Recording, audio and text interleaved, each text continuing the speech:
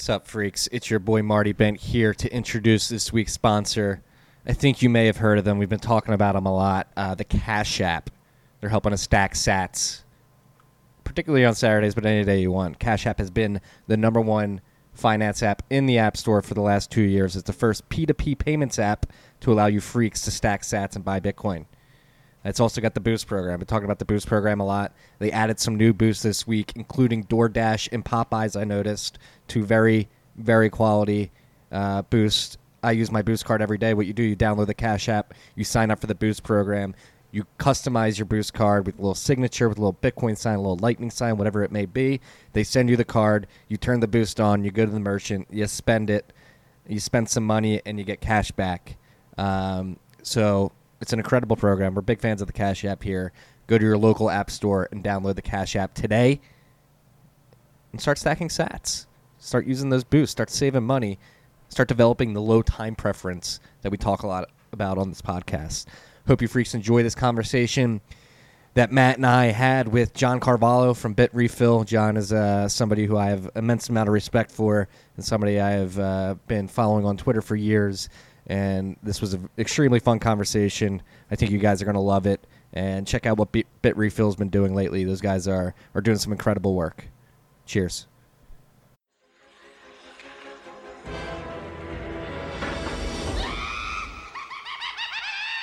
Tales from the Crypt. What is up, freaks? Welcome back to Tales from the Crypt. You're listening to a haggard Uncle Marty here. It's been a long week. It was a long night last night. We've got a great group discussion here to recap the week and dive into a little Bitcoin history with a very fascinating person, somebody I've been following for a while. Very pumped to have him in the studio. I'd like to introduce you freaks to the Chief Communication Officer of BitRefill, John Carvalho. John, welcome to the podcast. Hey, thanks for having me. Good to be here. Thanks for coming through, dude. We've also got Matt Odell here. Cheers, guys. Yeah, so we got a lot to talk about. You are somebody I've been following on Twitter for a while. Like I said, somebody who's very principled in the space and is building cool things at BitRefill. Before we get into all the shit that went down this week and what you're doing at BitRefill, as is par for the course here, how the hell did you find Bitcoin? What sort of drew you to this rabbit hole?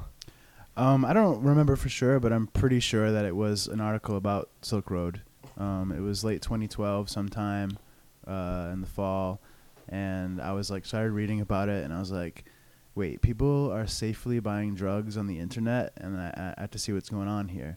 So I bought a little Bitcoin, and then I like started digging into the forums and digging into the IRC rooms, and just like it just like sucked me in, you know, and like the whole community aspect of it, the whole like thinking about all the different disciplines you have to understand with Bitcoin, like with game theory and development and cryptography and finance, and it was just like an endless rabbit hole of learning, you know, and I just find myself falling for 6 years now. So yeah, and now you're up at Refill. You had Exotica, which was a streaming website that allowed people to get paid in Bitcoin, specifically geared at cam girls. And now you're at BitRefill. So what do we want to talk about first this week? Let's talk about the history of Bitcoin, or not the history of Bitcoin, John's history in Bitcoin. How should we take this? Should we start with the famous Bitcoin Cash video? Yeah, let's start with that. So for you freaks that don't know, John has one of the best interviews ever recorded in the Bitcoin space, in my opinion. It's probably about a year ago now at this point. it was 2017. Year and a half. Yeah. Or, It was like October or so, I think. yeah.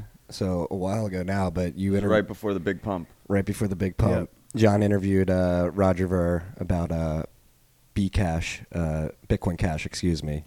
So How dare you? This was pre or post fork?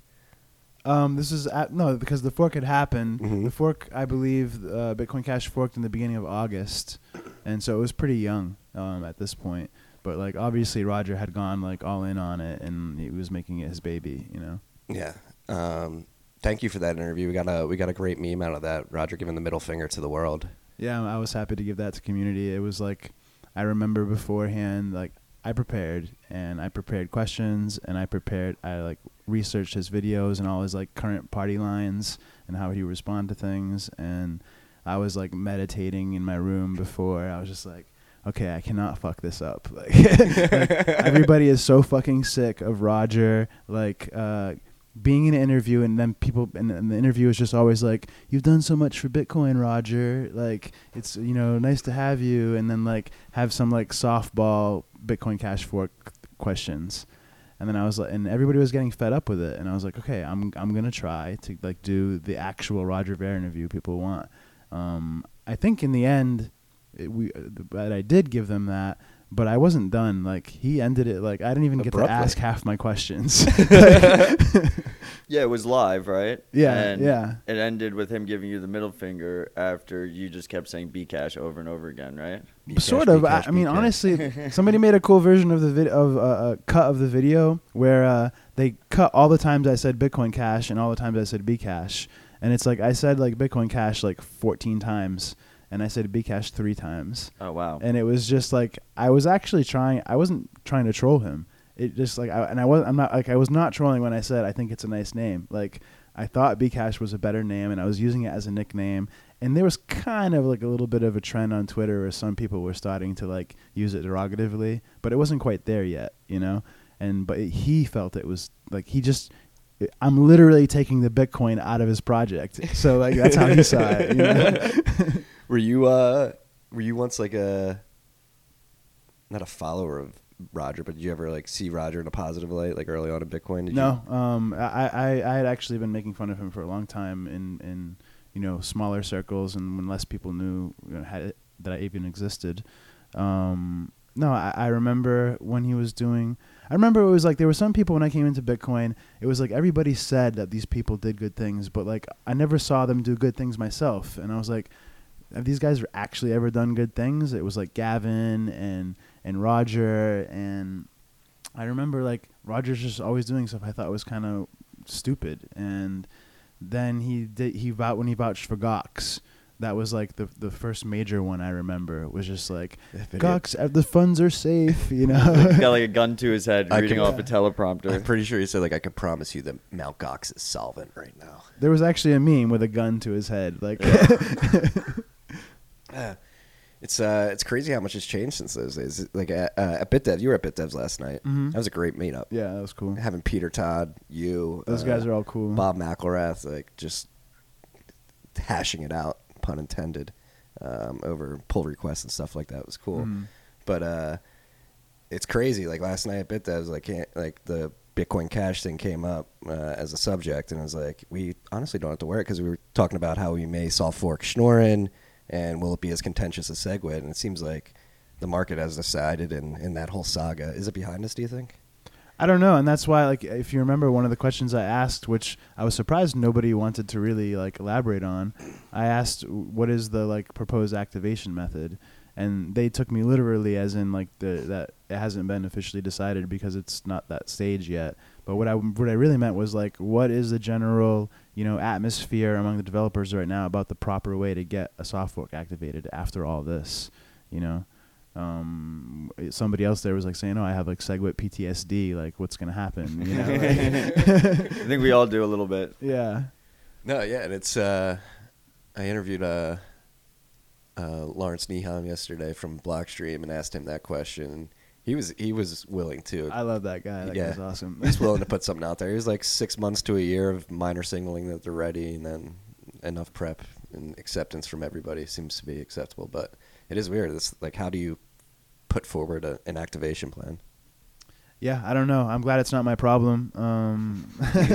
But whose problem is it? It's nobody's problem. Somebody's got to do it. Yeah, that may be why nobody answered me, because I was hoping somebody else would do it. Miner signaling kind of makes sense, and then because that's what we always did in the past, and then if miners don't fall in line, then we could take it from there, right? Yeah. I mean, that's what You I like think. set a flag. But if they do that one more time, it's like then at that point, why are we even bothering to include miners in the process? Right. And why don't we just like make everybody update the software and that be that? Yeah, this gets into some hairy stakeholder discussions here. Yeah, I think it'll be fine. I think that, we're learning more and more that miners are just, hired hitmen. We're just bribing them to give us some blocks, and they don't really have any power. That's actually, I don't know if you guys want to get into too much with the reorg stuff. I find it to be a chore, but like with the reorg stuff, everybody wanted to talk about, oh, this is dangerous. This is possible. This is you can actually do this with Bitcoin. Stop acting like you can't. And what are we gonna do when somebody does it? And I'm just like, no. Like, did you not learn anything? like you learned nothing from UASF. You learned nothing from the fact that like the network, like you don't even have to go into the perverse details of how you could actually accomplish this. Because the network just is not going to accept a network where they can't finalize transactions. They're just going to be like, fuck you, go away. In some way. I don't care what the way is, but we'd figure it out. We'd just be like, okay, no, we're not going to let Bitcoin be something where you can undo transactions. Like, fuck that. No. And then on top of that, like the coordination effort necessary to like contact the miners. Like people, Amir Taki wrote a piece in CoinDesk a couple weeks ago, like saying that like Bitcoin's as centralized as Ethereum because it was possible to reorg. And that's why I was... Pierre said last night at the meetup as well. I probably shouldn't be doxing who was at the meetup, but I'm sorry.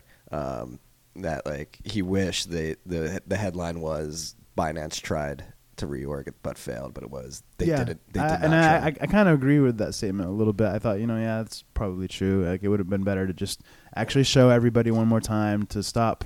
It's like sometimes I think about with Bitcoin if there's like a certain inevitability with everything, and all of our like kicking and screaming and worrying is just like us like just being dumb humans with our heads cut off like chickens. Like it's like, and Bitcoin's just over there just gonna do what it's gonna do anyway. No, it's true. No, again, like going into the coordination thing too. Like I do think mining has gotten more decentralized over time, and it would be pretty hard to coordinate with all the pools. It's way more than like late 2017 or whatever. Massive improvements, I think. Yeah. I mean, I'll be honest. I'll say I have no way to measure. I have no way to know how centralized mining is. So I try to think more about whether it matters. I mean, look at Bitmain, right? Like Bitmain got absolutely clobbered. Right? I would say that they were the main centralizing force. But that was like also like a narrative. Like this is like all of the information that we were getting about mining and about like the Bitmain IPO and all this stuff. It was like fed to us through like people with like some kind of reputation, sorta. BTC King 555. Yeah, and like they're like feeding us this stuff, and like why are we just believing it? I'm not trying to defend Bitmain, but it's like I feel totally detached from understanding the mining environment, how centralized it is, how weak or strong Bitmain may be. Like there's all kinds of like supply power issues where who can get chip time to get chips made and who can't, and it's like, look, I'd rather just figure out how do we make sure we think about Bitcoin in ways that we just know we don't have to worry about it. Like it only has to be decentralized enough. We don't need to worry about like if there might actually be a significant amount of centralization that Bitcoin can handle. What are the thresholds in your mind? What is sufficient decentralization?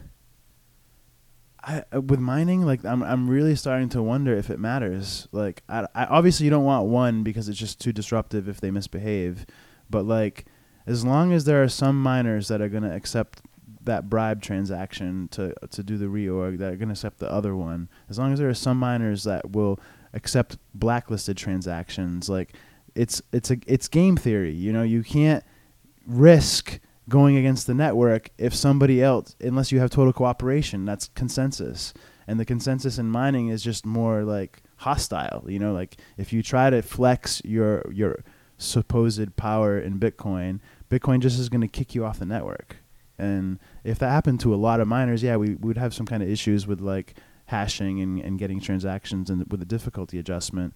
But like we would adjust and we would be fine, and there would be miners happy to mine those Bitcoins if some miners don't want them. You know? John, miners are the only full nodes that matter, man. Yeah. Do you guys think that miners should or will run Lightning nodes?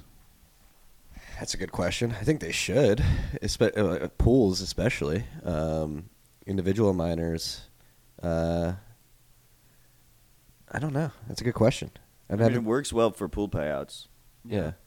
I think that the way I see it is, I think if you have an efficiency to gain, you probably will gain it in Bitcoin, in the Bitcoin environment. And so like they already have a node. They're already touching a lot of Bitcoin. Well, that's the thing right now with mining. The pools run the nodes, right? So, unless you're like an individual miner, like at your house, but like most of mining is done via pools. And right now with the Stratum protocol, like that dictates that the pool operator runs the node. That's actually something I've been talking about with Matt Corallo a lot, is because his Better Hash proposal, and so if that comes to fruition, the individual miners are going to have to run nodes, and that is actually like a hurdle we're going to have to get over, because apparently not all miners are like as technically apt as some people would assume, and not all of them would be able to run a full node. Yeah, but if we have that situation, then it makes that whole reorg situation even harder. Yeah, exactly. And like also like pools, like people point at them as if they're centralization, but like if a pool, I've said before many times in other podcasts, any attack on Bitcoin is a glass hammer. Like you can break somebody's face with a glass hammer, you're gonna break the hammer too, and you won't get to do it again. So as soon as you like flex any power you have of your centralization over the network will see you doing it. Like, because it won't be worth doing anything unless it's something that they can see. Like, it's just the way it works out. Like, you will undo a transaction, you will double spend, you will, you will fuck up with somebody's money, and they will complain and they will notice, and then the network will try to kick you out in some way or another. Did you remember when Ghash? You remember Ghash.io? Mm-hmm. The cloud miner, and they were close to 51% at one point. I think they had 51% at one They got point. caught They did. double They had spending. over 51%. Remember when they got caught double spending? They were double spending like gambling sites. I don't remember. No, I don't remember that. And then like immediately there was just like a ton of backlash. Like people were pointing their miners. I remember the switched. response. But yeah. it's like it's like after. It's more loose. It's like a loose game theory type of situation. Yeah. Well, like Bitcoin can get a black eye, but Right. you're not going to kill it, Yeah, you can take punches pretty well. I really love that glass hammer analogy. That's a good one. That's the first time I heard that. That's why I like to think. That's why I don't like to get into all the details about what like the reorg debate, because I just think of it as like, look, if they try, they're just going to waste that one chance on trying to do something evil with it, and in the end, if you do something evil to Bitcoin, it's going to kick you out. Yeah. Like, So it seems like we're talking about noise that we probably shouldn't have focused on. What do you think we should be focusing on? This is maybe more a little biased to my own interests, and I don't know if it's like what everybody should focus on, but I really am fascinated and intrigued and excited about what's actually possible with the Lightning Network for Bitcoin, and I think that people are taking for granted like how big it actually is. Like I can't hype it enough. Like, and I know it sounds like super Bitcoin religion culty, but it's not for that reason. It's like people are missing that there are actually some interactions that Lightning has added to the network, some utility, that it's not just about fast transactions and high frequency transactions. Like there's other things that you can do now. And people are like taking it for granted, and I'm trying to figure out how to get Bitrefill to position to take advantage of those things, because I see them and there are other people I talk to that see them, but there's not a lot of people doing them or planning to do them. Yeah, I saw your tweet yesterday. What was it, like something like I feel bad for you if you don't have a Lightning strategy? Yeah. Oh, you don't have a Lightning strategy. Yeah. Like, it's true. Like that's how exactly how I feel. That's why I made that tweet. Was this feeling? I'm just thinking, man, like these people aren't. I feel like I have like asymmetric information, and I'm just gonna. I want to share it, and I share it with people that can have a good conversation about it. But like I also want to hide it because I'm just like, wow, like this is gonna be fucking awesome. What do you have to say to the people who thinks it's unworkable from like a network routing It's just perspective? fun. Everybody's job that isn't a Bitcoiner is to campaign against Bitcoin. There's even some Bitcoiners that don't think Lightning Network would It's be a horrible workable. job campaigning against Bitcoin. I wouldn't want to have that job. Yeah. No, neither would I. And that's what happens with like Coinbase and people like this, is like they end up making Bitcoin their worst enemy. Like you can make Bitcoin your best friend or make it your worst enemy, but if you make that choice, like Bitcoin is your biggest problem all the time. Like Coinbase, Bitcoin is like just a big problem for them. Like it's their reason for existing, but they don't embrace it. They just try to like. Well, not even that. Like, Put it in a corner. Did you see the interview that Brian Armstrong did with Chris Dixon like a few months ago? And he just completely missed the plot of what Bitcoin's about. He's like, I'm trying to build the world's best payments network. And it's like, It's Yeah, like I didn't Venmo see that. 2.0. yeah. Yeah, and they were talking about like Gemini's doing this, Coinbase is doing this, and they're being like, build the crypto economy, and talking about this isn't about replacing finance 1.0. This is about replacing it. And I'm just like, I don't really understand this logic. Like, the industry, on that side of the industry, I don't have a perfect name for it. We'll say like the VC blockchain side of Bitcoin, that they still touch Bitcoin and actually provide a lot of people access to Bitcoin. Like, I think what they get wrong is like they don't realize that Bitcoin is actually for breaking rules. And when you're saying things like Crypto needs rules. yeah, like revolutions need regulation. It's like, I get that maybe they were trying to target like sophisticated traders or something, maybe, or investment. Like, I think it kind of worked. I think it was a good advertising campaign for them, even if it was out of touch. But it's totally out of touch, because what happens is Coinbase and Gemini, they're not gonna serve Bitcoin users. They're gonna serve investment people, and they're not gonna like change banking. They're just gonna compete with banking and try to move the money over there. Right. And this is why you see them doing all these custody things, like wanting to hold all the Bitcoin is an anti-Bitcoin action. You know what I mean? And they really do. They want to hold all the Bitcoin, and this is why I say like I don't like Bitco and stuff, because they're helping everybody want to hold all the Bitcoin. Do you think we get in a situation in America at least where they don't let you self-custody anymore? Stuff like Circle, I could see that. Like Circle just doesn't let you withdraw. There's no withdrawal option. Really? Yeah. I got kicked off a while ago. I feel like that's like the way a lot of it is going, because from like a regulator point of view, yeah, obviously they don't want us to have self-custody. You are seeing some things like this, where they're giving people exposure to Bitcoin, but not the ability to have Bitcoin. Right. There's this popular like credit card kind of app thing. I'm not sure what it's based out of, but maybe you guys have heard of Revolut. Yeah, I've heard of that. It's Europe, right? And it's pretty popular, like in Romania and stuff. Like, and people are like shill it to each other, like, "Oh, you guys should get this. Check it out. It's cool." And what they like about it is that they can set their credit card to every time that they spend money, they can set a percentage of Bitcoin that they also buy at the same time. So like if I spend $30 on dinner, I can set it to 1%, and then I'm buying 30 cents of Bitcoin. And they love that they just can buy Bitcoin passively, but that Bitcoin is not withdrawable. Like, it's just in their account. Like, Just an IOU. Yeah. They can sell it, but they can't withdraw it. It's pretty fucked. So this is probably the best way in which to stifle Bitcoin, right? Is these on and off ramps. Right, you capture Bitcoin. The way you capture Bitcoin, you capture Bitcoin users to not use Bitcoin. It's like I don't know if I'll go so far as to call it an attack, but it's certainly not the point. How do we fight against this? We try to actually work more with things like Lightning to start creating an actual circular economy where we just delete the system, where people can stay in Bitcoin and they can do it easily. There are some problems to be solved with volatility.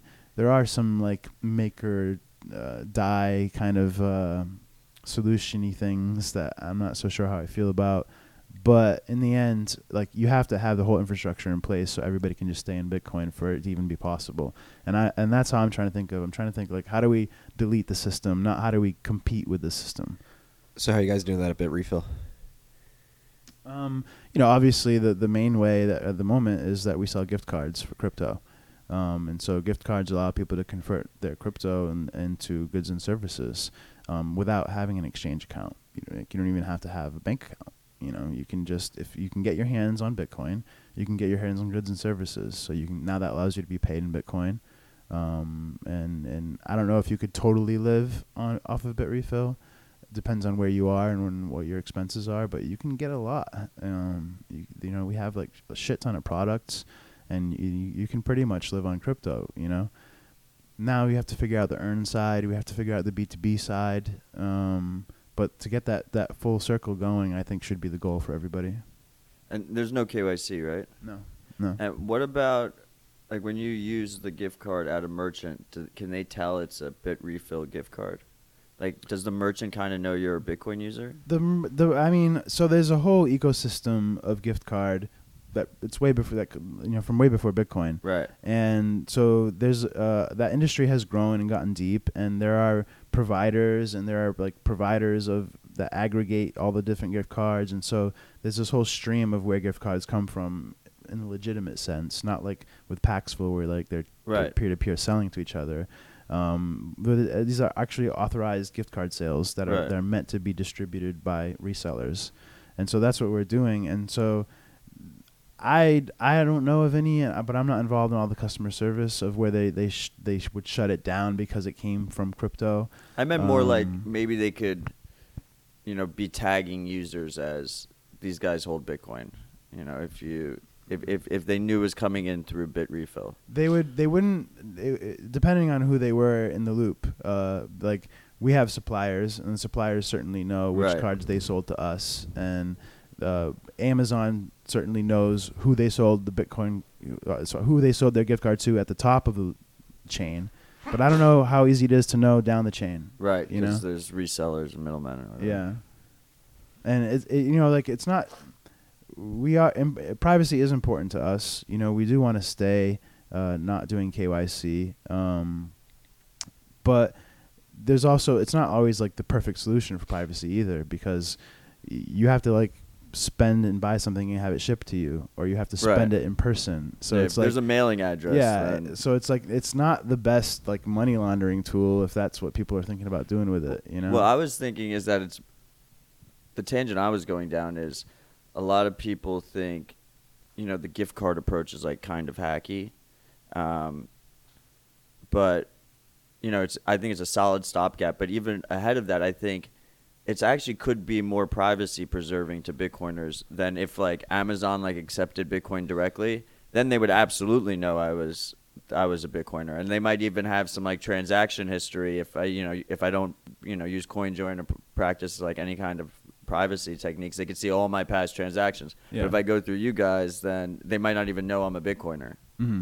Yeah, but you say it's a little hacky, but it's actually a perfect example of what I mean by deleting the system. Like, we don't have to get everybody to accept Bitcoin. We can just have a company like Bitrefill that gets all of your access for you, and you come and spend your Bitcoin through us, and now everybody accepts Bitcoin. Why are we going to go out and convince all these stores to do it? The amount of volume actually for Bitcoin right now is not justifiable for people to like be adding risky payment methods that they have to like hold their own custody and stuff, or even worry about adding payment processes that do it, because they're going to get like 3% more sales maybe. Like it's not big enough for that. So we might as well delete the requirement to have to do that at all and just aggregate it. Are you worried about spending? Okay, so that's a good flip side to what I say about deleting the system. When those So let's explain. So Spendin is the app that dropped this week from Gemini that allows you to spend Bitcoin at Whole Foods, Starbucks, wherever. yeah, and Gemini like literally is looking at what we're doing. Like they literally are using like words that we use to describe what we do. Like you have the Winklevi out there, saying quotes like "living on crypto." And the fact is that like when you are not making Bitcoin your best friend, like Bitrefill is trying to do, and Bitcoin is actually your worst problem, you end up having to do like this. It's like a fake news event that they did. They said, okay, we made an app. We partnered with Flexa, with the Spendin app, but the whole thing is just all Gemini. And so there's like this kind of like, sleight of hand going on. and then you have to KYC to get into this loop. If you're KYC to get into this loop, that means you already have a bank account and you already have the ability to like buy things at the store, and you already have the ability to convert your Bitcoin into cash back and forth and connect to your account. So you're already all set. Like you're not unbanked,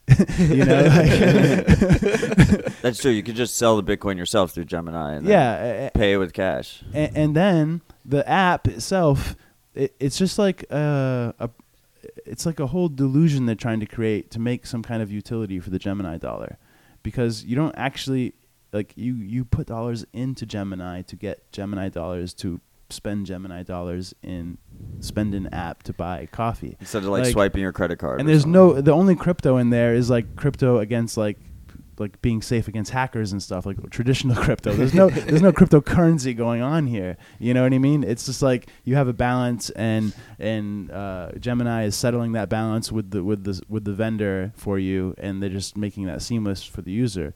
I'm sure the app looks great. I haven't seen it yet. I'm sure it's slick and everything, and it's impressive. But in the end, this is like crypto LARPing. Like they're not actually participating in crypto. No, and this stuff has already existed too. Like the Fold app exists. And There's us. There's Fold. There's we have a few competitors that do the same thing that we Yeah. do. It's like crypto. Living on crypto is not invented by the Winklevoss twins. Like, come on. And this is what like Vinny got famous off of this shit too, right? With his gift app.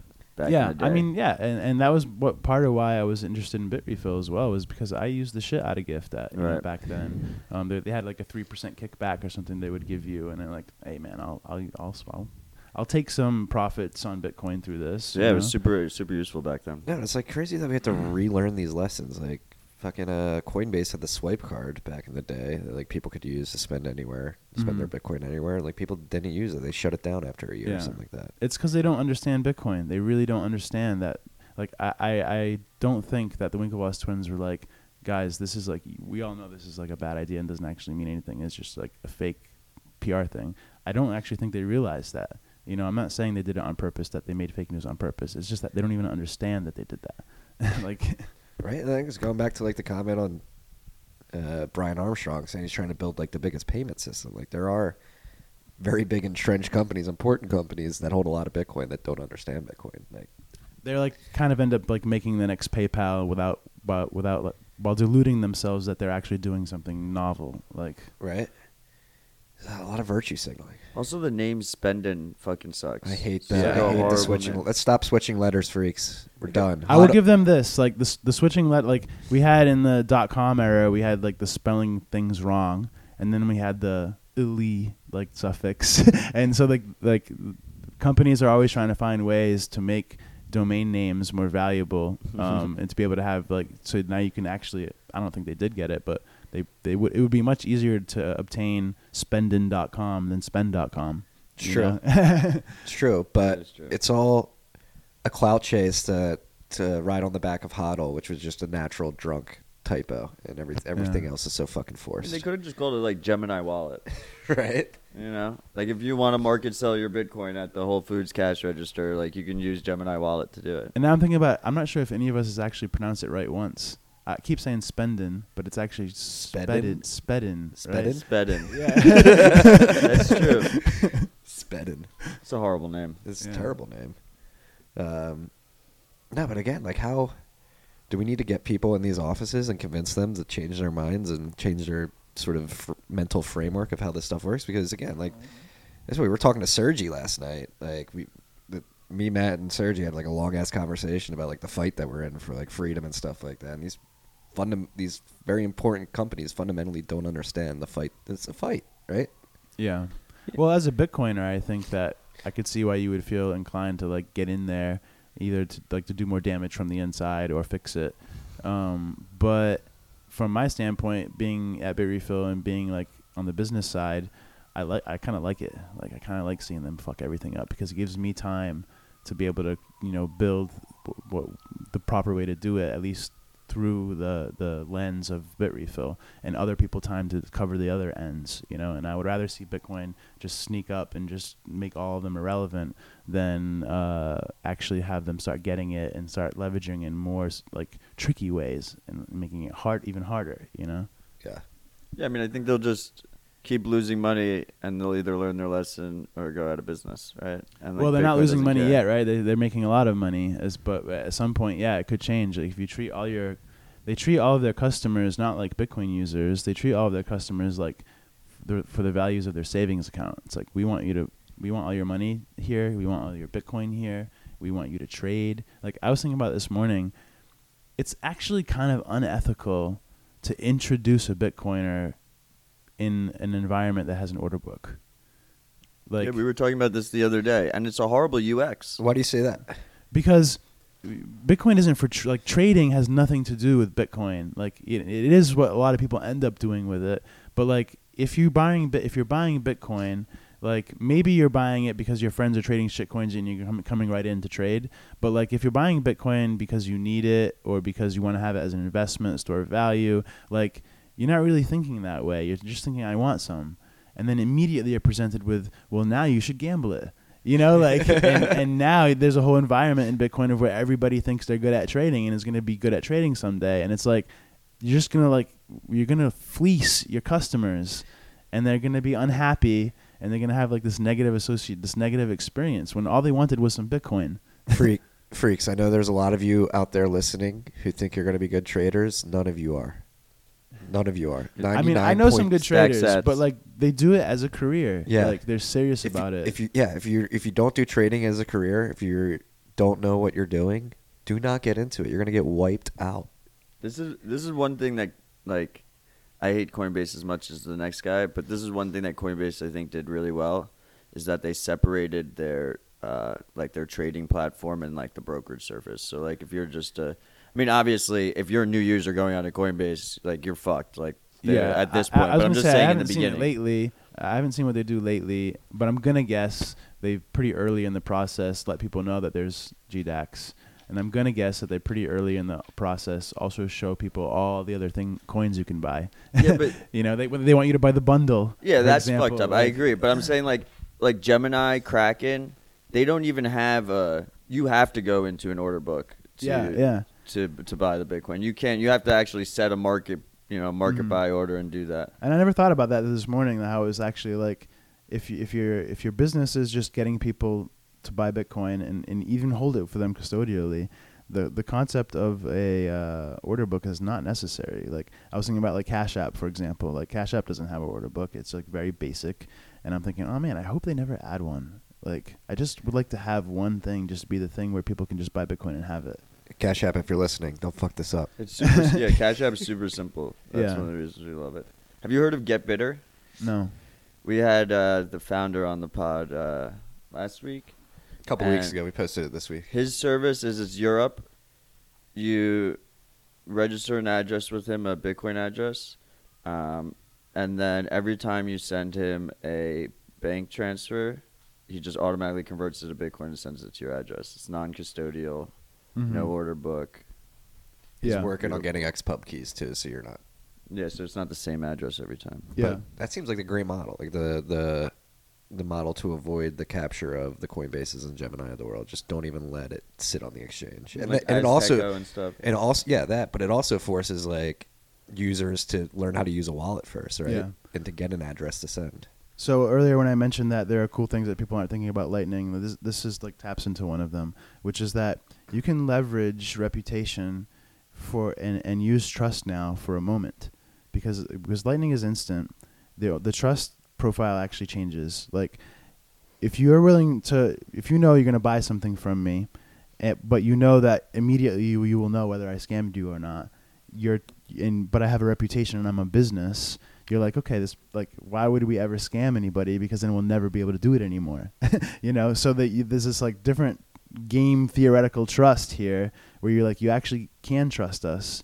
And so like that situation, like buying Bitcoin or selling Bitcoin like in person sucks because you have to sit there and like be like, that's wait for interesting. confirmations, and you know, and you're like, is this a shady deal? Like, do I want to be involved? Or like that situation we were talking about where he like auto buys for you, Right.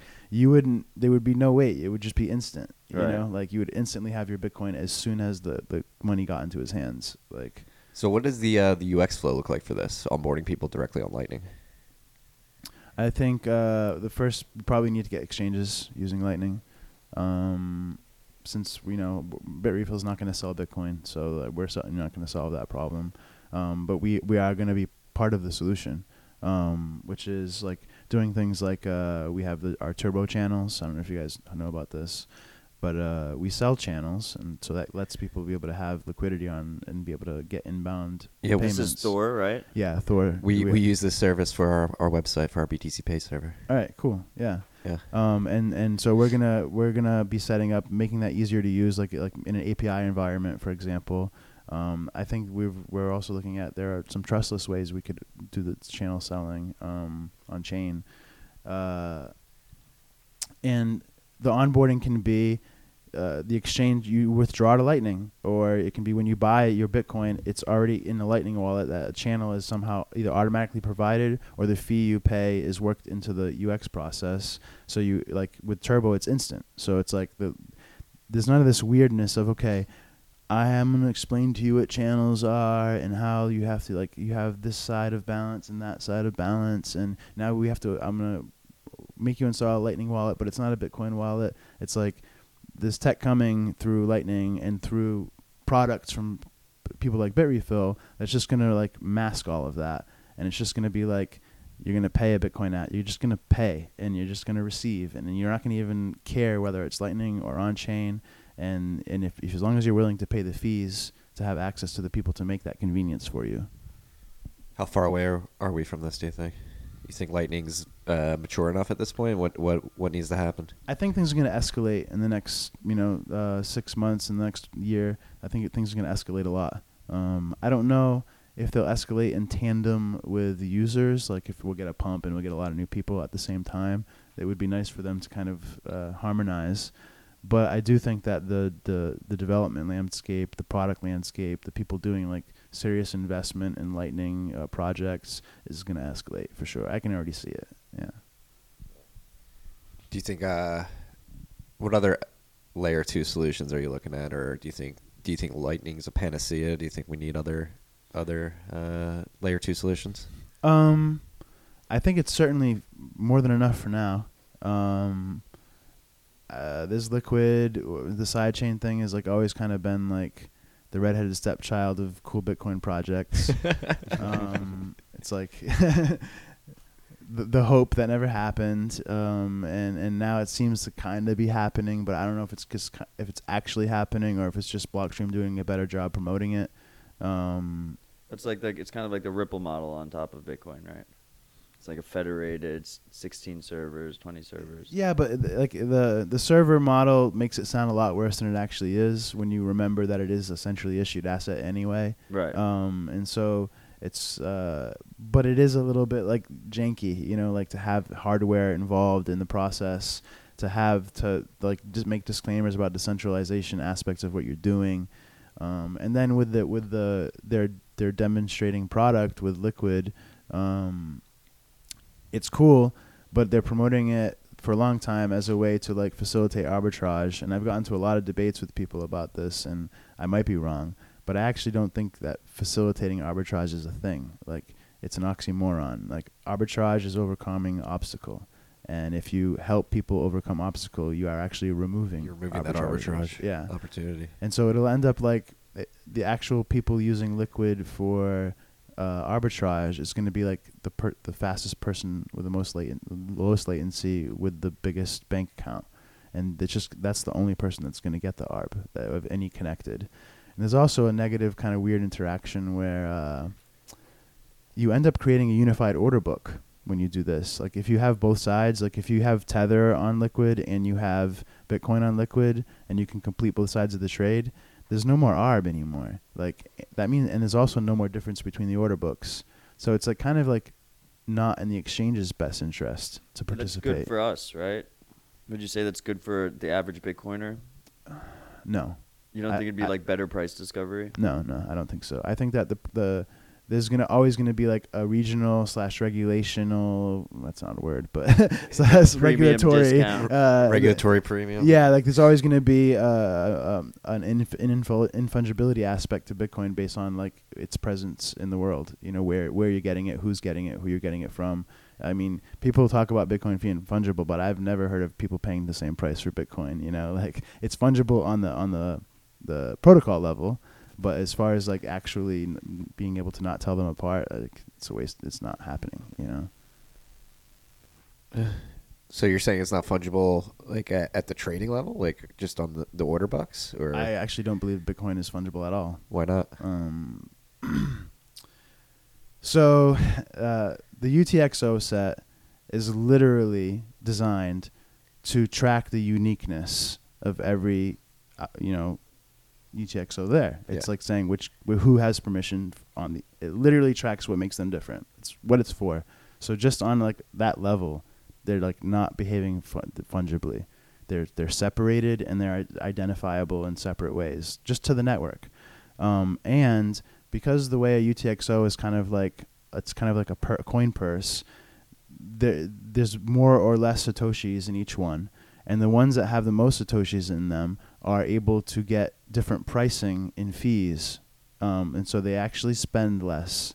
So they're not even fungible when you use them, because the ones that are in small, like if you have a small amount of satoshis and you have to do a lot of UTXOs, you pay the fee amount of what you pay is a higher percentage. But if you have a bunch of satoshis in one UTXO, the fee you pay as a percentage per satoshi comes down. So Lightning flips that on the head, right? Because Lightning, the fee is based on the actual amount you're sending, not the byte size.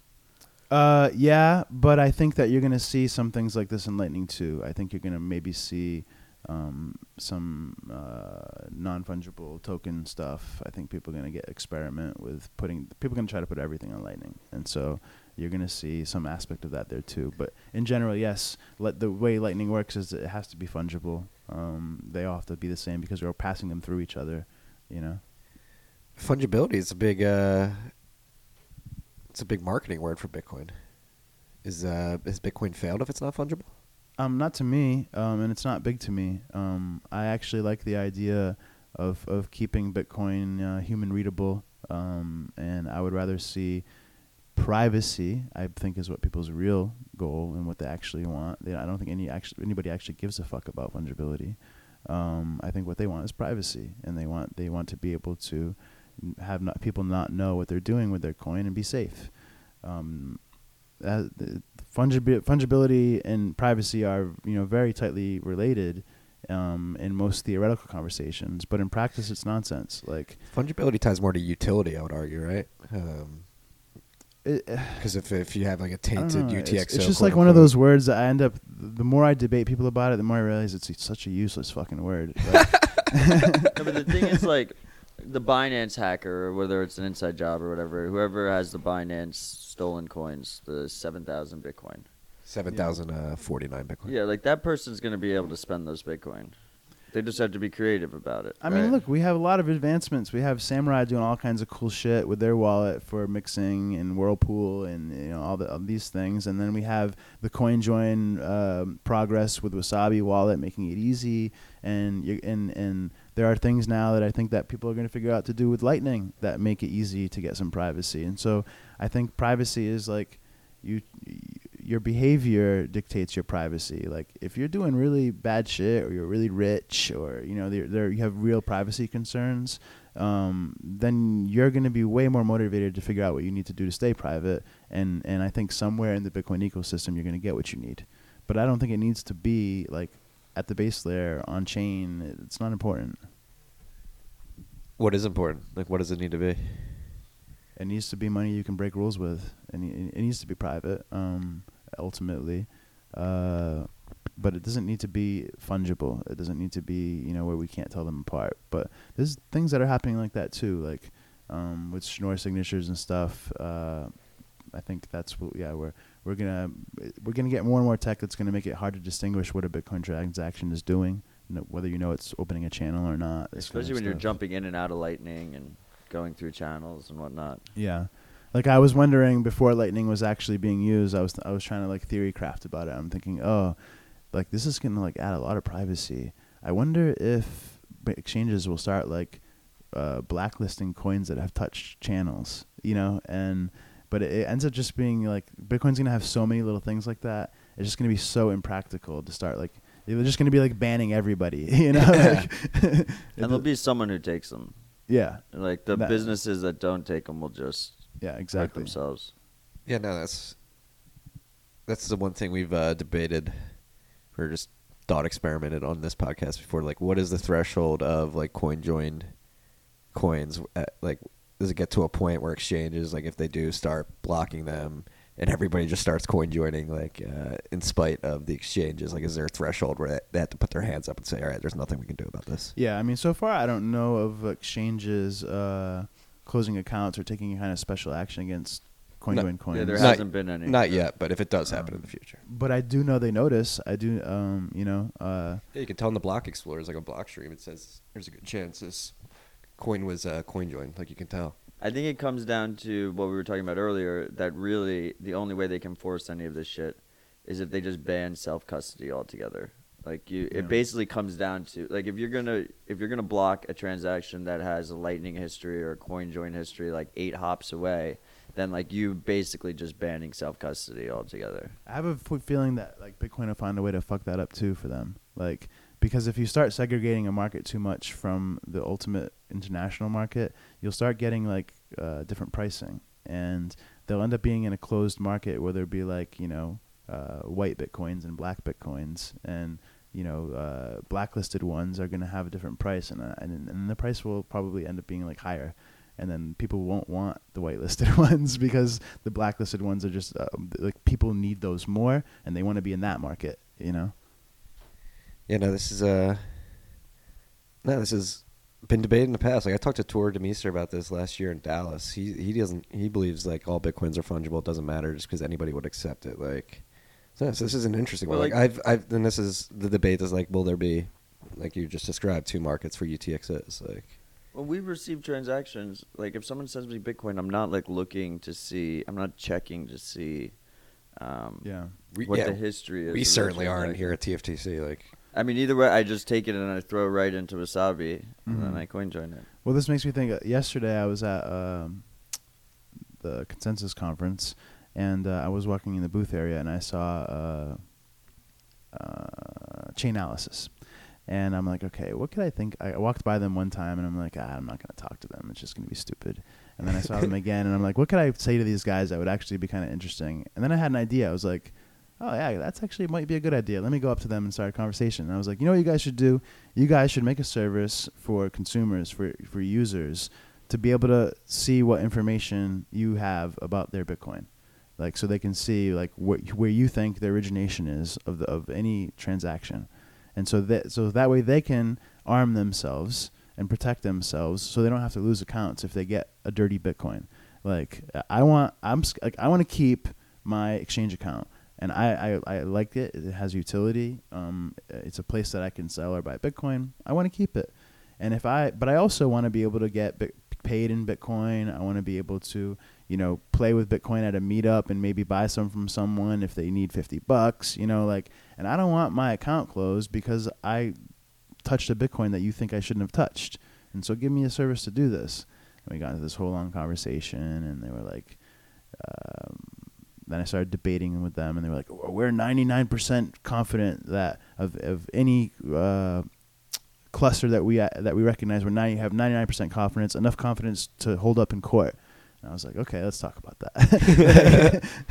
Like, if you can identify a cluster and then it has like 1 hop, you just lost all confidence. You have no idea, until you have external taint about what the person, where that coin ended up and who spent it and where it originated. Unless you can complete the path and you can find out it's the same person, it's like you don't have any confidence, okay? And you guys have a great responsibility because exchanges are using your information to oppress people. And they will close accounts of people. They will deny people access. They will they're not giving them access to banking, to money. Like they're cutting them out because of your information. And so you have to make sure you're presenting this information. That, John, you're being aggressive with us. really? Yeah. What were they in suits? Like, what were they? They were in suits. Did they look like agents from The Matrix? No. Well, no. I feel like their biggest issue with that idea probably is that everyone would realize that they really can't tell. Yeah.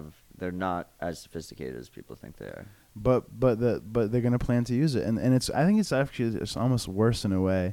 It's not about like being provable in court.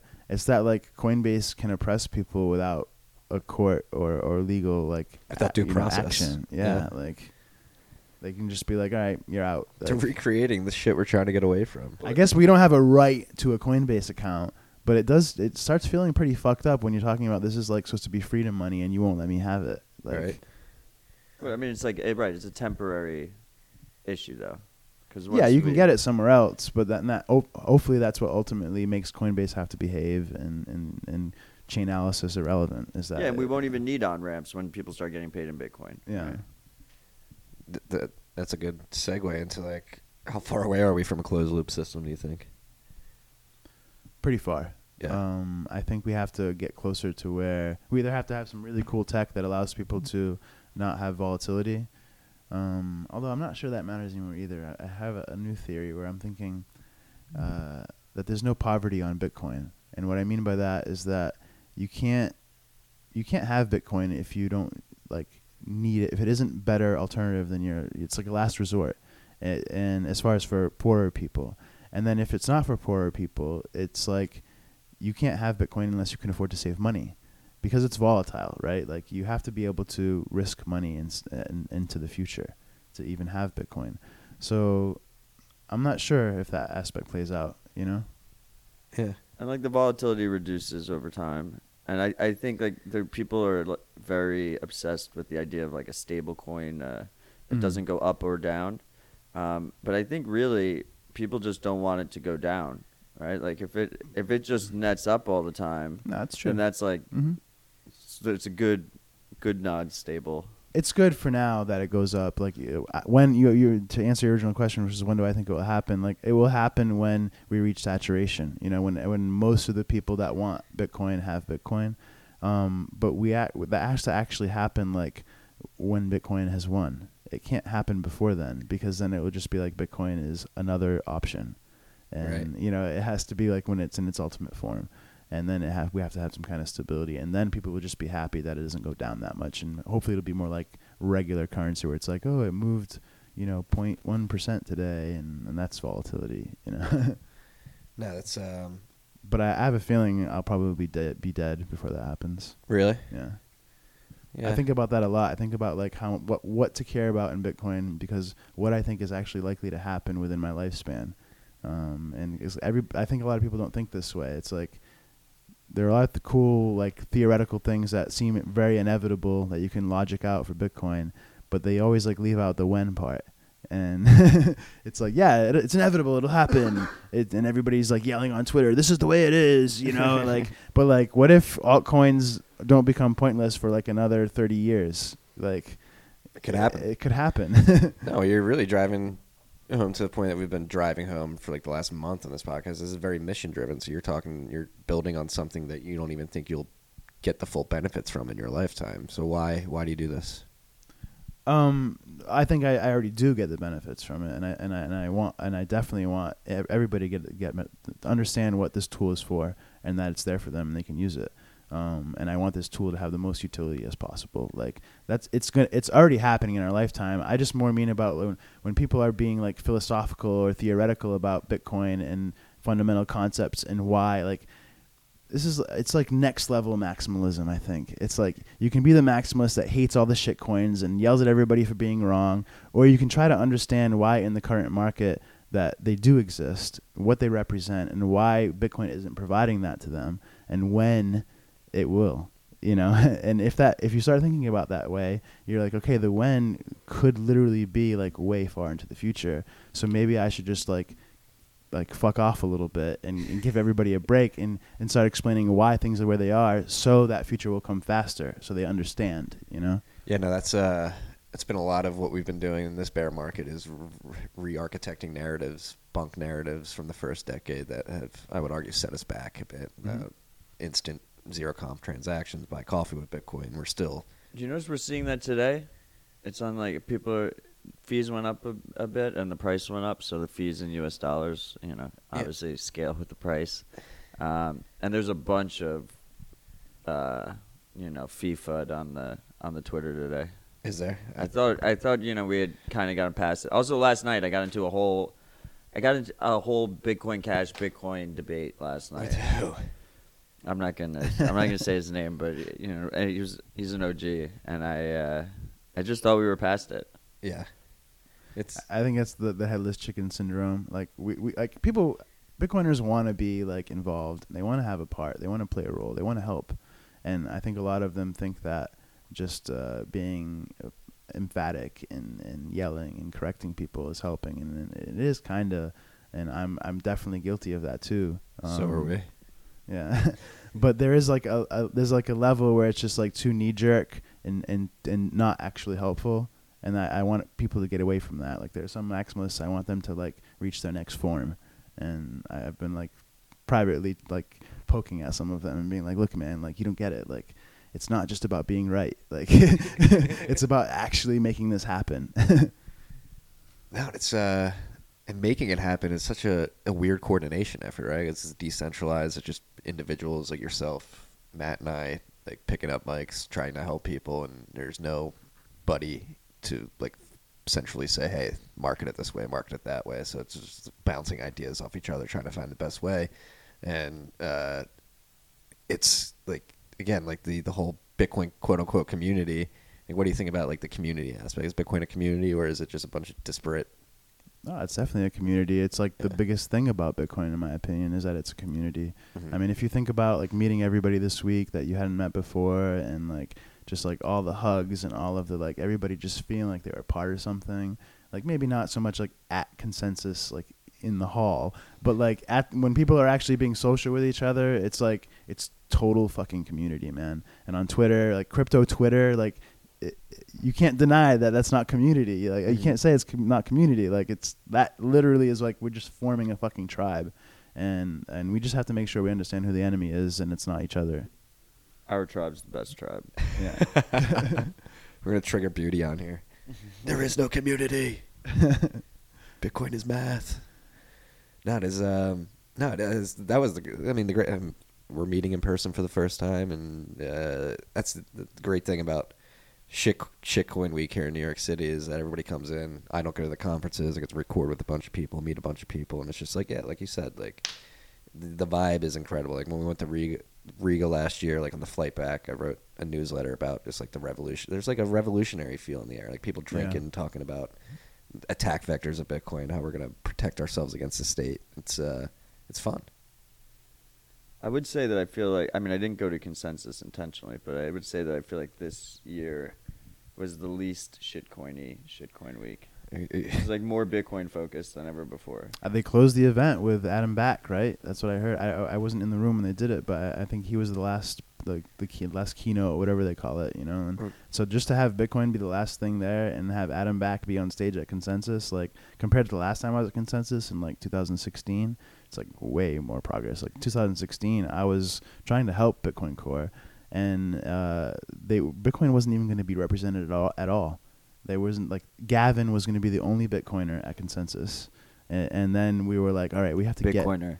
Yeah, Bitcoiner, quote, air quotes. Satoshi's disciple, right?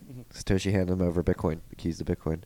And so then we worked together to try to get, like, more in there. And so we got a fireside chat set up. We got Eric Lombroso on stage. And last year they had Elizabeth Stark and Jack, which I thought was a big one. Yeah, they're getting better. I could do without the Justin Tron posters sprayed that was throughout. like intense, man. Fuck Like, that shit. And how about him That's all you need to know. How about him going on stage and just admitting that they plagiarized the white paper yesterday? it was a translation error. So fucked up. I meant more like all the side events and stuff, right? Yeah. Like, Yeah. like I didn't go to MCC, but I heard good things about MCC. But MCC was a side event, right? Right. Like MCC formed because everybody was figuring out the idea of going to Consensus by not going to Consensus. Like, I'm not fucking paying that money. I'm going to go in the lobby and I'm going to go to the side events and I'm going to meet up with people while they're in town. And like, we got consensus that everybody would come to Consensus, but we didn't get people. People were just not wanting to pay that money. It was like, let the scammers pay that price, let the bankers pay that price, and they can create the gravity for all of us to have an excuse to come together as a community. And so that's what MCC was. Is it was just a side event saying, hey, well, if everybody's here, we might as well get everybody into a conference that's actually affordable and have some good content, you know. And, yeah, I mean, if you bought your Consensus tickets this year at the worst possible time, like a month and a half ago, 2 months ago, it probably cost like 0.7 Bitcoin, like 70 million Satoshis or something. What a horrible investment. Trade-off. Speaking of MCC, what was your favorite talk of the weekend? I didn't see all of them yet. I have to go back and watch a lot because I was also like doing meetings and networking myself. But I was very happy to see how much Lightning was represented, how much we got as BitRefill with Sergey got to represent BitRefill and Lightning at that event. and very, very lightning friendly. I like that part a lot. Did you go to any of the Lightning like side events that Pierre or Justin Moon held? There was like a bunch. I went to Bit Devs, which wasn't really very lightning-y last night, but no, I didn't. I just, with my schedule, we had our whole schedule as a company for like 3 of us came, and like it was already planned before we even got here, and then it just got more dense after we got here, and so it was just like nonstop. Like I got my ass is fucking kicked after this week. Like my legs everywhere are sore. Like it was nonstop. It was intense. Thank you for fitting us into your schedule. Oh, I had to, man. I like the podcast. There's so many now. I don't keep up with every single episode of the time, but what I do is lately I've been flying more, and so like I just download a bunch and I'll just like catch up on whatever I can in those hours. But you guys are definitely one of the good ones, and I didn't want to miss the chance to sit here. And actually, I'm enjoying this conversation a lot. Thank you. I miss you. I miss your video content. I wish you would make more interviews. I do too. I miss it, and I wish I would do it more. And it's just like hard to like. I want to do so many things. Like I'm just like the Bitcoin addict. Like I want to do all the things, but I can't. You know, I would love to do like at least a monthly some kind of video content or something. But it's like I probably need to do the things that I could probably pull off. I need somebody like yelling at me to do them to force me. Like I need a loud wheel. You know, need like a Roger in your life. Maybe no. I think I have a Roger in my life. Thank you very much. It just popped in my head. Are you guys doing like any educational resources at BitRefill?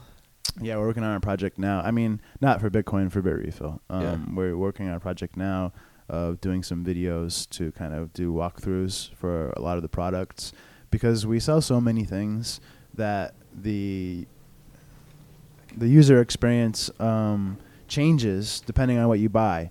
And sometimes like you need a little more information about what you can and can't do with a card, or you need a little more information about how to redeem it, or and there are some cards are like for a fiat amount, some cards are for like time period amounts, and so or amounts of minutes, and so there's all different experiences. So we're gonna make some videos kind of walking people through that.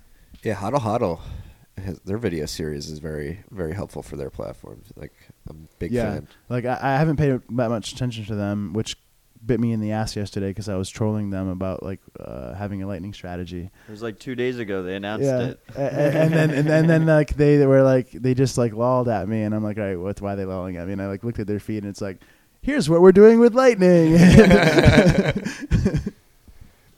No, that was Roman was bringing up the mempool today too. Who was? Roman from Hodl. There you go. No, but the mempool. It's like 70,000 unconfirmed transactions right now. Yeah, but the fees like are reacting pretty beautifully. Like we went over the stat at BitDevs last night. I believe the average fee over the average block size over the last couple of days has been like 1.2 or more megabytes. And then if you look at the mempool going back to like 2017, when we were going through the mania, like the fees rising today are like minuscule compared to what it was like 2017, 2018. Okay, but this is a little bit of fake news here. Like, why is that? Like, I'm pretty sure they were measuring in Bitcoin and not in dollars. Yes. And so it looked all huge and spiky in the early days because people didn't even give a fuck, and they were just including random amounts of fees.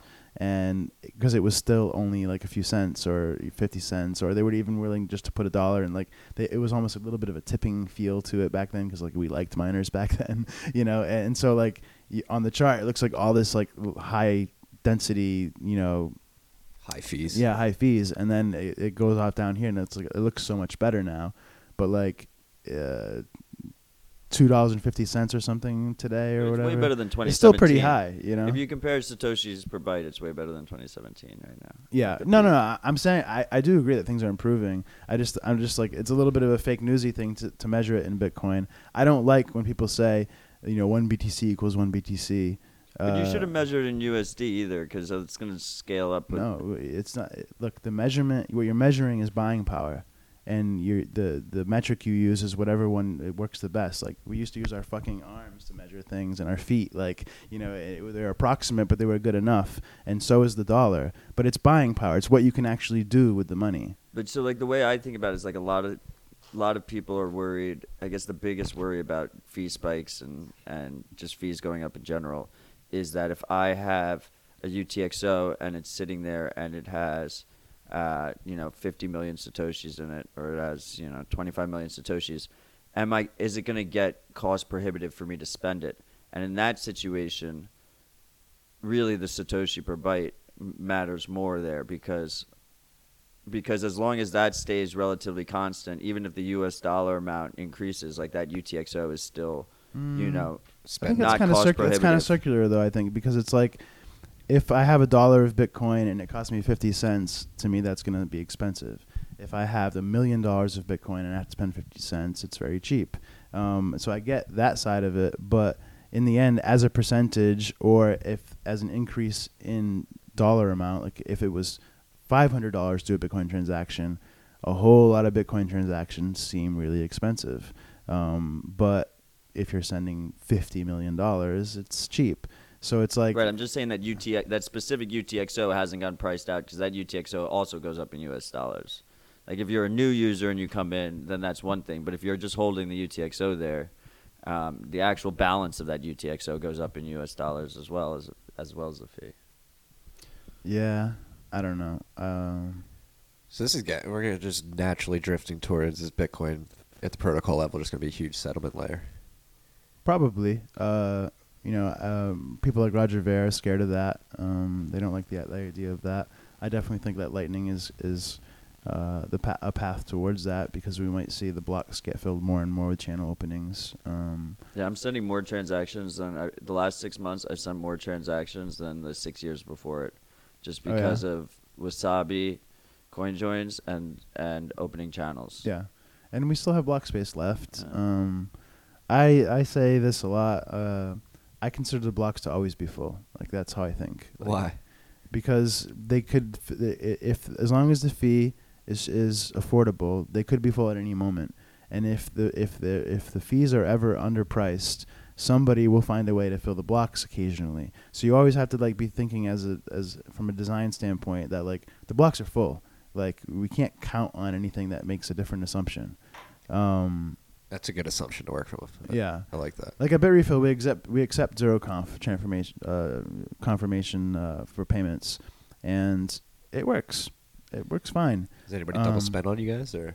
We've had a double spend, but it was also something we could have prevented. Like our setup, there was something we didn't notice about our setup where it happened. We would have noticed it if that didn't happen, and so it actually helped us fix a bug. I mean, we could be double spent. I'm not saying that like we have like double spend protection. I'm just saying that like in practice, it works, and while it works, we're gonna do it because the customer experience of paying instantly is like worth a lot.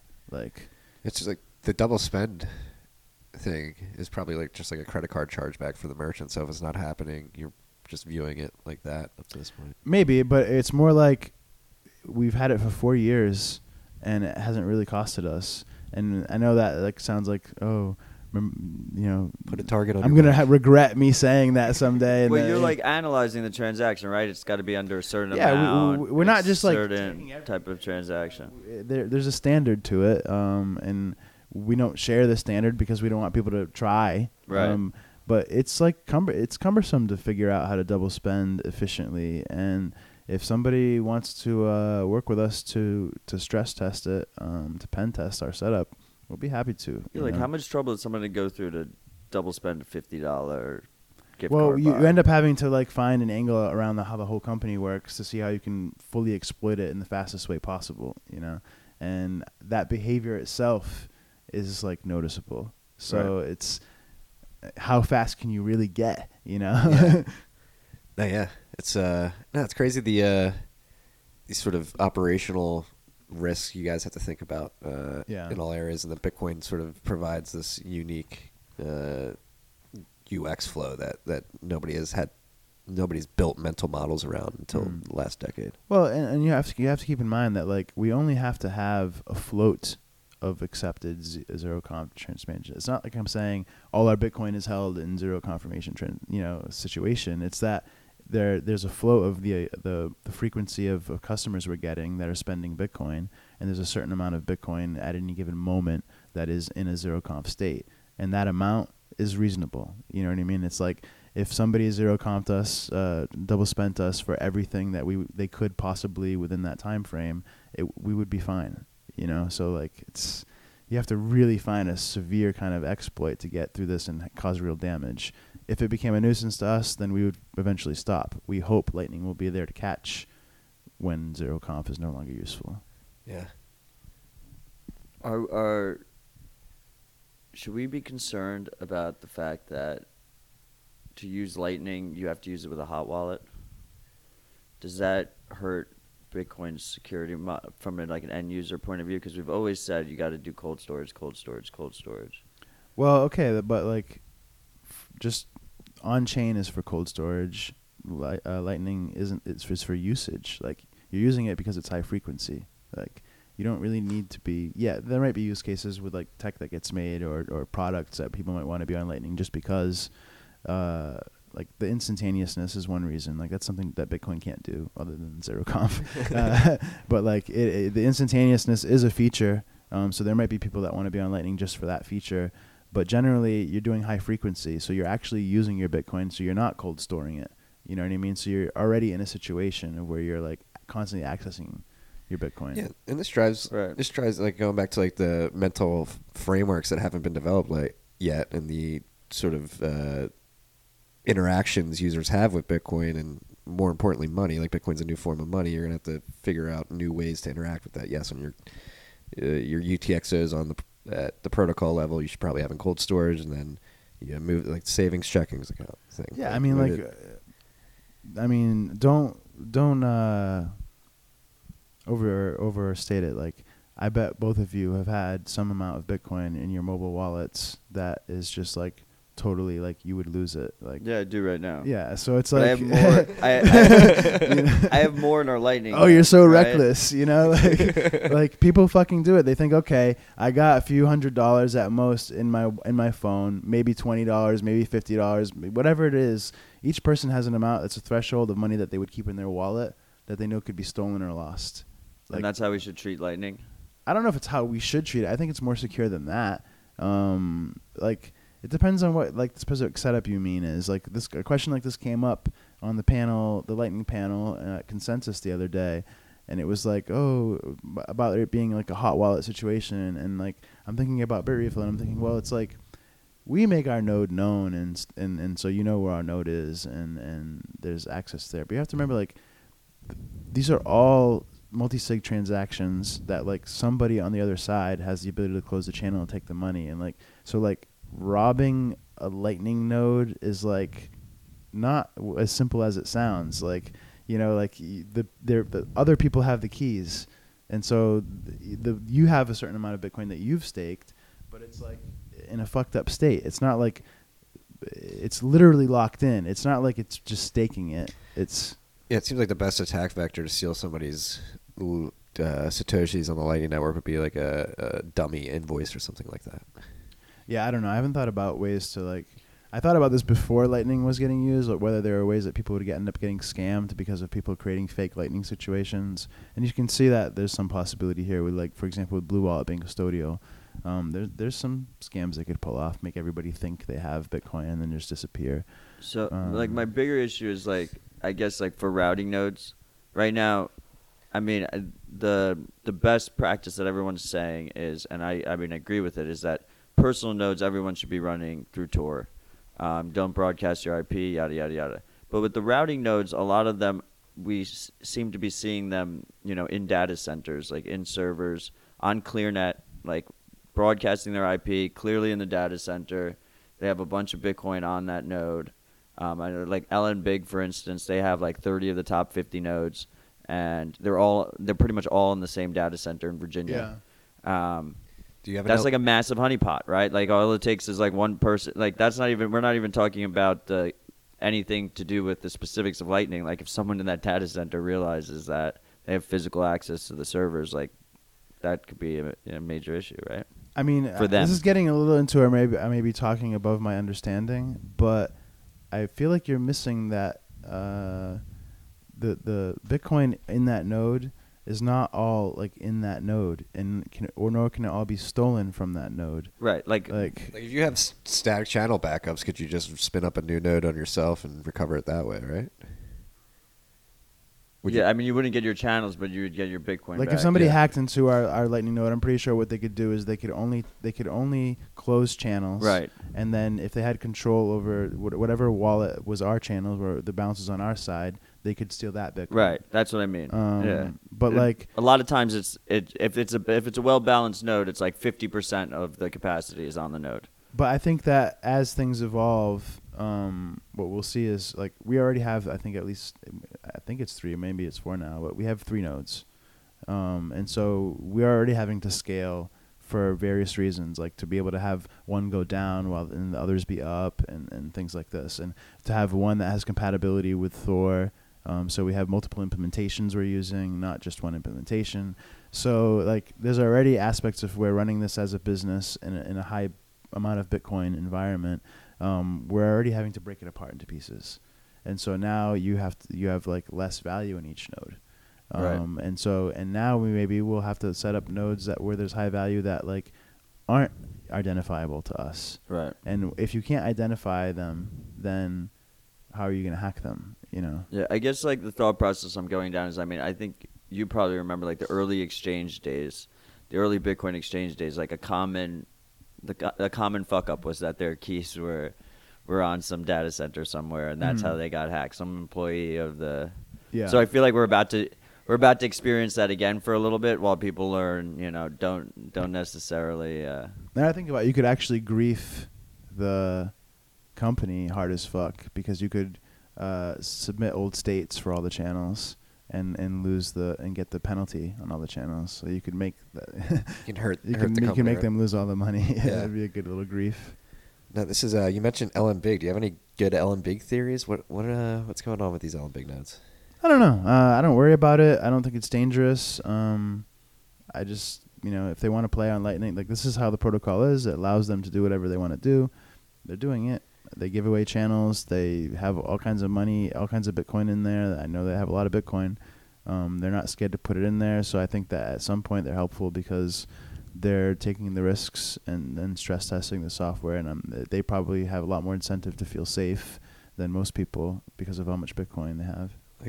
You're sitting across from a man who's worried that Ellen Big. I'm a little bit less worried. I had some Are good you? conversations yesterday. Did you? Yeah. Why? I don't think about them too much. Is really all it is. Well, part of the reason why we spun up our node was because I felt like as a good Bitcoin citizen, like we couldn't complain about someone else using it in a certain way if we weren't also, Yeah. routing payments. And recently, But what don't you like? What's Recently what were they doing that you don't like? they implemented the Thor, which was like a Thor similar service to you, which I thought was interesting. Uh-huh. My issue was it just didn't really. Well, what's that quote? Like, don't attribute malice to Malice. stupidity. Yeah. It like didn't really logic out to me to make sense. Like, I understand the idea of splitting up your nodes to reduce attack vectors, but like if you put them all in the same data center in Virginia, like you're not really reducing attack vector there at all. Maybe And it they're just trying to seems figure out how to sloppy. scale Lightning, like how to do it at scale or something. Yeah, know, now I like- believe that it's like some dark net type whale, whatever OG Yeah, whale, who no one really knows, like lives in like a Russian bloc country and just wants to see Bitcoin improve, and maybe there's some mixing element to it Yeah, where he's trying to mix all these funds and. it's possible. Yeah, it wouldn't surprise me at all. The other weird thing is like why name them all the same? Like if Come it's on. kind of similar. Well, no, it's kind of similar to like what an attack I think would look like if they weren't all named the same. Like you would try and control like 30 of the top 50 routing nodes and Different and, names. And yeah. Yeah, So the fact that they're named the same, I think leads me to believe that that the actor isn't malicious. yeah. Well, the malice thing I think comes from another like thing about humans is like when there's a void of information, we are compelled to fill it. And so this is why there's so many conspiracy theories in Bitcoin. It's like because Bitcoin is so good at being Bitcoin, like there's a lot of shit we can't really figure out what people are doing. And so, but we always need that narrative. We always need to fill that void with some kind of guess. Did you see the new Satoshi conspiracy? Oh, are we jumping into this? This is the best one yet. I don't think so. Phil Leroy. Phil Leroy, have you heard of him? No. He was like this badass, like cartel type, He was right? a dark web guy, right? Oh, Wasn't I he? think I Or- saw this. And they I think he created TrueCrypt, and then he got arrested around the same time that Satoshi disappeared. Yeah. And the conspiracy goes that Craig worked at his company and like whistle blew to get him into jail, and then took the TrueCrypt volumes, but he can't access the TrueCrypt volumes. I heard a good theory that I liked recently, a new one. I don't know if it's new, but it's new to me. That what happened was that Satoshi died back when he gave Gavin the torch. But like that he died, and that Gavin and Craig are like one of maybe the only people that know. And they're trying to use this information in a way somehow to make money off of it. And like it would make a lot of sense if you think about like how Craig is behaving. Like he's like, I'm just gonna say I'm Satoshi because even if I can't prove it, nobody can prove that I'm not because the guy's fucking dead. Like you know, and maybe that's why Gavin was willing to like vouch for him because he knew that nobody would ever prove that for sure that it wasn't Satoshi. You know, like they had this information, they were trying to find a way to get something out of it, and they failed. The Gavin saga is so weird. Like going to the CIA, like wanting to be the figurehead, like thinking he was the lead Yeah. maintainer and of a decentralized project. Like, it's. I wonder. It leads like again. You said like we try to fill the void with conspiracy theories. My mind automatically goes to like state actors trying to embed themselves in Bitcoin. I say this about like all the Tether FUD. I'm like, what if it's like fucking the American government using Tether, like to buy a bunch of Bitcoin in a way that like disassociates themselves from it? You know, like it's a lot of money. It's somebody important. It could It's be not that. like- It could be that, or they created Tether just to set the precedent of shutting it down and making it so the KYC stable coins are the only ones that can be used. yeah, but Tether is actually has traction and people are actually using it. So Yeah, the feds definitely didn't create Tether. I know. It might have created Bitcoin, but they didn't create Tether. no, Phil Potter created Tether, as far as I know, the guy from Bitfinex. So Yeah. And he left. That dude left at the perfect time. I don't know. Did he? Yeah, he left like Bitfinex a year ago or something. Yeah, Yeah. yeah. He's got free in this whole saga, I believe. He was New York based for a while, which is pretty scary to be like a New York based Bitfinex employee. Mhm. Yeah. He was on a good panel at Magical Crypto. What panel? There was a panel of exchanges. It was Phil, that formerly Bitfinex, was why he was there, and it was Austin from Kraken. And there was a guy from the new the BTSE exchange, and Miha from Bitstamp. And Josh Olwitz, Carpe Noctem, was asking them a bunch of questions like about, about stable coins, about stuff like that, and it was good answers. It was interesting. Yeah, no. I watched a few. The Jack Mahler's speech was great. I actually interviewed him the day before, so I got like a preview of that. And then Alex Gladstein, I thought his presentation was like incredible normie food, like just to send people to get I sent it to my mother-in-law, my sister-in-law, my parents. Like, watch this, and you may have a better understanding why Bitcoin's important. Yeah. It's So if you freaks have not seen that video yet, watch it and then send it to your friends and family who are skeptical about Bitcoin. Yeah, I love the live streams in general for MCC were great. Yeah, that's another thing about conferences. I feel almost like a mooch, especially here in New York. Like I didn't pay for any of the conferences. I just streamed MCC and like met people outside, and I hung out in the lobby at Consensus yesterday. I like to meet people. Yeah. That's the way to do it. I think the conference ends up making more money if they have good live streams. It's just good. It's good publicity for the event. Yeah. If it's a good event, it'll be. And if it's an annual event, if it's a good event, the live streams just boost revenue, I would say. Yeah, and MCC did a good job of having. I'm sure they're giving some people some FOMO. Like, they gave away all these like toys and all these like souvenirs, and they had a fucking bull in the house, and like you had to kind of be there. I can't believe they had a fucking bull. Yeah. Oh, I'm surprised they didn't get any like animal rights people. They did. There was a lot of people on Twitter freaking Okay. out. I didn't Really? see it. Yeah. the yelling at Bitcoin sign guy for getting on top of it. But Bitcoin sign guy didn't bring the bull, right? I don't Somebody think so. said he did. Bring That was it. the rumor. That was the Yeah. rumor. Crypto but- Graffiti said him and Bitcoin sign guy. I think that might have been tongue in cheek. But Yeah, I don't think he actually brought it, but maybe. That was Still badass. funniest picture out of the MCC was Charlie Lee holding a shitcoin next to the toilet, and his face looked dejected, like because he is the shitcoin king. Yeah, fucking Twan from the block had like one of his best tweets ever. It was like that feeling when you're posing with a bowl of shitcoins and you know you sold the top on your own. That's like that's the other. Like, a lot of people in the early days who did some fucked up shit are sort of going under the radar and getting through unscathed. It seems. Yeah, I mean, I don't know if I would go so far to say that like Charlie Lee did fucked up shit. I would say it's not on Charlie Lee as much as it is on Coinbase. Like the moral hazard of allowing the coin that your CTO started to be the first coin after Bitcoin on your exchange is a little odd to me. Was it the first one? I mean, it took him a long No, time. it was after Ethereum. After but it was Ethereum. the third. Yeah, it was after And the Ethereum. annoying part was like the run up, he was like really crazy on Twitter. Like Litecoin was trading at like $2, and he was like sending out polls. He's like, "What price is Litecoin going to be when it gets added to Coinbase? This, that," and just kept like building the FOMO. I'm sure he has some regrets about the way he said things, but I don't know that he ever meant to hurt anybody. If we actually bottomed, he called it perfectly because he said at the top, he was like, "If you're not ready for it to go down to $20, like you should sell now." And it bottomed at $22. Yeah. Which is like a fucking ridiculous call. Like, that holds. That's like a fucking ridiculous call. And then the other thing, I will always be grateful for him putting $1 million in the SegWit address. Litecoin SegWit address. I mean, I wouldn't even have the balls to hold $1 million on Litecoin in the first place, and then he put it on a SegWit address during all that FUD. So that was Yeah, pretty yeah. fucking huge. I'm not sure if that actually helped anything, but it was a nice, I guess, stunt. It was a super easy argument point, like, oh, if SegWit FUD's real, then Take fucking my- steal yeah. Charlie's coins.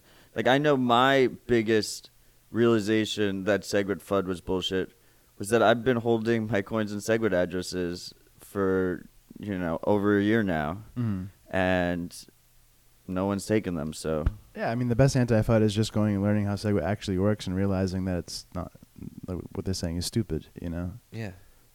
It just fixes the malleability issue. Just changes the way that you crush the bits. That's basically it obviously separates the witness from the signature, but that's the crux of it, is just changing Well, the I order. believe the FUD was that, like, it removes the signatures, so it's like, anyone can spend. Yeah. It's It was well branded FUD. Anyone can spend does not sound good. I mean, those guys are good at figuring out like angles to FUD, and I think what I shouldn't even say it. Fuck. well, that's Like- what I was just going to get into. What's going to be like the big FUD going forward? Well, I don't know that, but what I'm going to say is I think what they need to do to be good at FUD is they have to design the FUD that makes us waste the most time, which means like debating with us and getting us to talk about things and getting us to take things seriously. Like the reorg thing is a good attack on Bitcoin on a social level. It gets everybody wasting their time talking about that when they could be like earning money and doing something productive. But I think a lot of new people learned because of it, right? Yeah, that's true. I think what they really were killing us with was the memes for a while, but I feel like Bitcoin meme game has really gotten a lot stronger. Yeah, the Bitcoin meme game is on point for sure. Now Bcashers, like when they try to meme, it just looks like embarrassing. It's like bitter. Like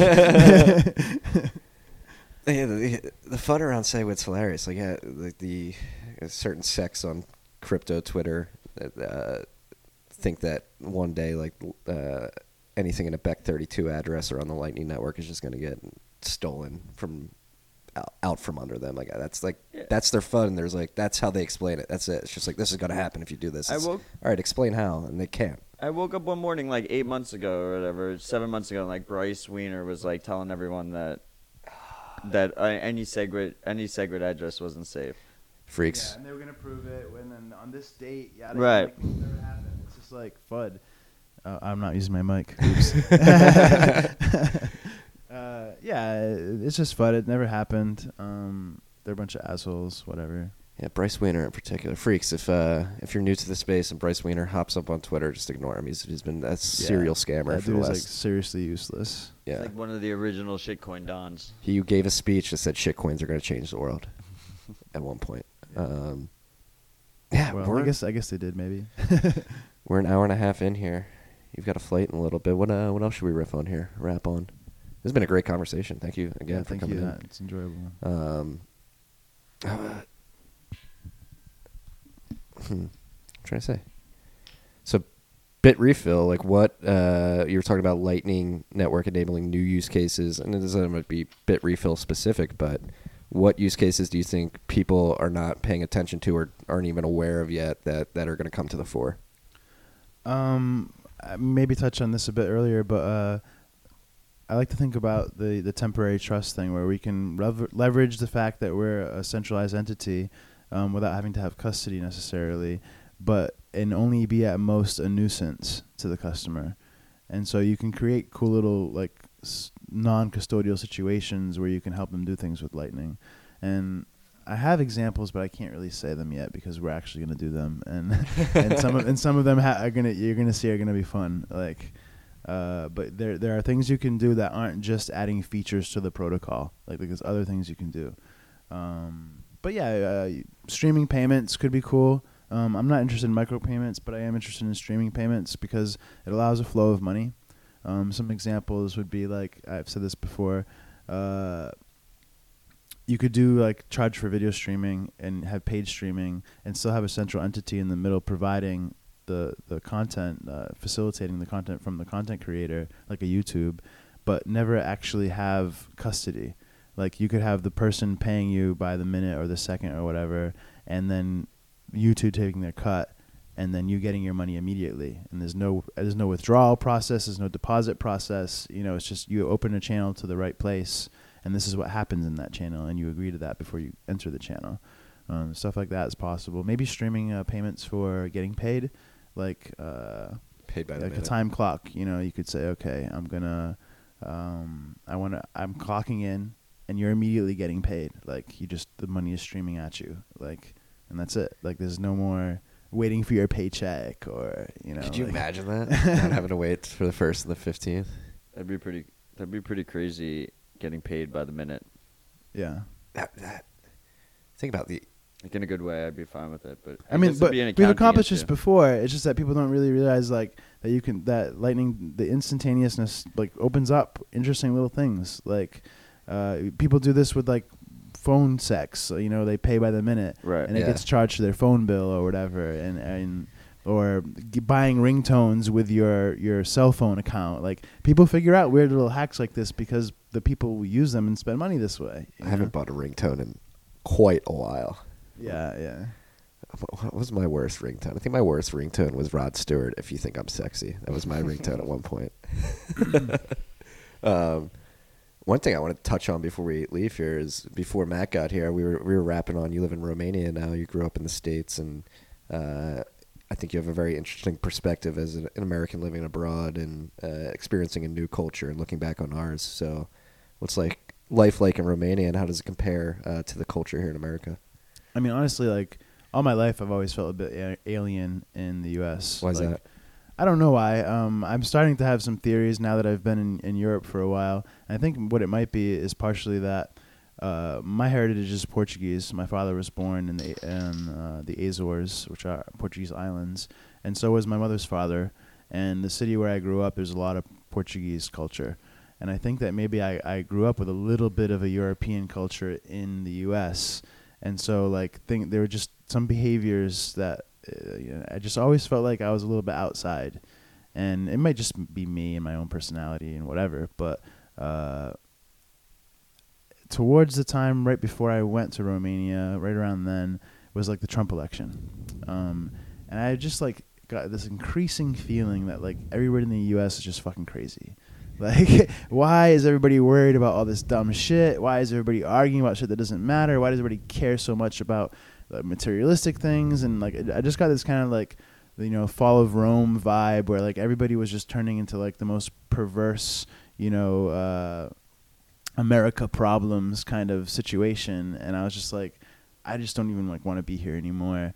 I had business partners in Romania. I'm going to go visit them. And then once I got there, I just wanted to stay. And after having been there a while, it's it's much more down to earth. It's much more practical. People care about things that make sense that they care about. And it's not totally different. There's still a modern society and have all the things that you would expect them to have, clubs and people get drunk and people have nice cars and it's they have things, but it's just way toned down, like on the perverse side, what I would call the perverse side in America. Yeah, America's turned into like a clout chasing society. It's all about Instagram. I don't know all if it's about vanity or what it is, but it's just like I think it's just like they have too much time on their hands. They have, I don't know, like, why don't people care about being productive and making the most of their life and being happy and being happy is like again, this sort of ropes back to why I'm in Bitcoin. I think a sound money system could provide a better allocation of resources, which would lead to better increased happiness and stuff like that. And we talked a lot about on this podcast about the economic KPIs sort of being off kilter, where we're just fine tuning for growth and inflation, where nobody's even looking at stats like happiness and quality of life, which have been depreciating for decades in this country in particular. And very sensitive. The Americans are very sensitive about a lot of things, like just words. Like, I don't know, like I use abrasive wording a lot. I use candor a lot, but I'm never trying to make somebody like feel like they're an idiot or whatever. Like maybe I do a little bit but it's a style. It's not like it's not personal. It's not.